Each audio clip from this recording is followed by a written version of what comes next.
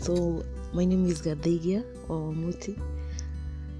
I know a lot of you are wondering where I picked that name up from. I have been digging deep in my roots. I've been trying to figure out how it was for the people before me traditionally, and I came across Gadegia as an alternative name for Wanjiko if a homestead has two daughters that are named Wanjiko. So as all of you know, or most of you know, my elder sister is also called Wanjiko. So instinctively, my parents should have named me Gadegia.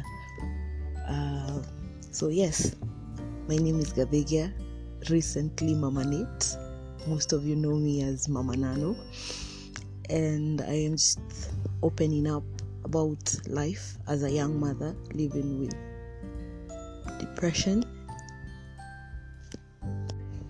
And so I will just jump in and we'll start with the basics, just things that I think everybody knows about mental health.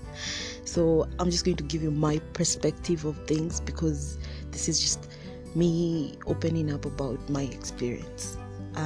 For me, and I think a lot of people out there, mental health is just the balance between your mind, your finances, your social life, your spiritual life, your emotional real estate, and basically your social life, how you socialize with others. So for a depressed person, one feels unrooted to perception. You feel numb but painful. You feel like you're constantly in mourning. You cannot sleep. You're crying all the time. You're finding it hard to be in social situations that makes you find it hard to be in a work situation. And the hardest thing is that people will say it as a burden, unless they are unconditionally objected to loving you.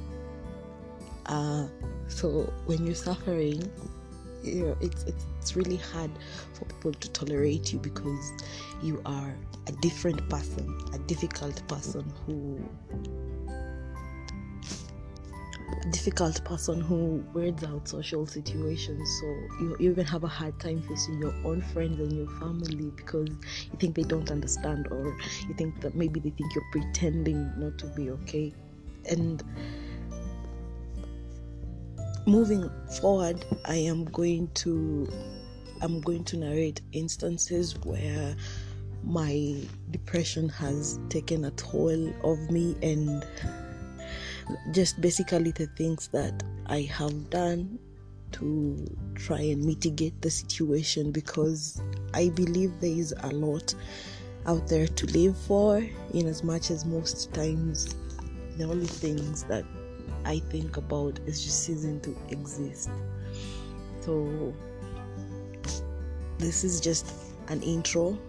Maybe I'll do more segments in between, and then I'll talk more about myself, talk more about my situation, how it was clinically diagnosed, when, and just all the phases ever since I started feeling detached from human nature.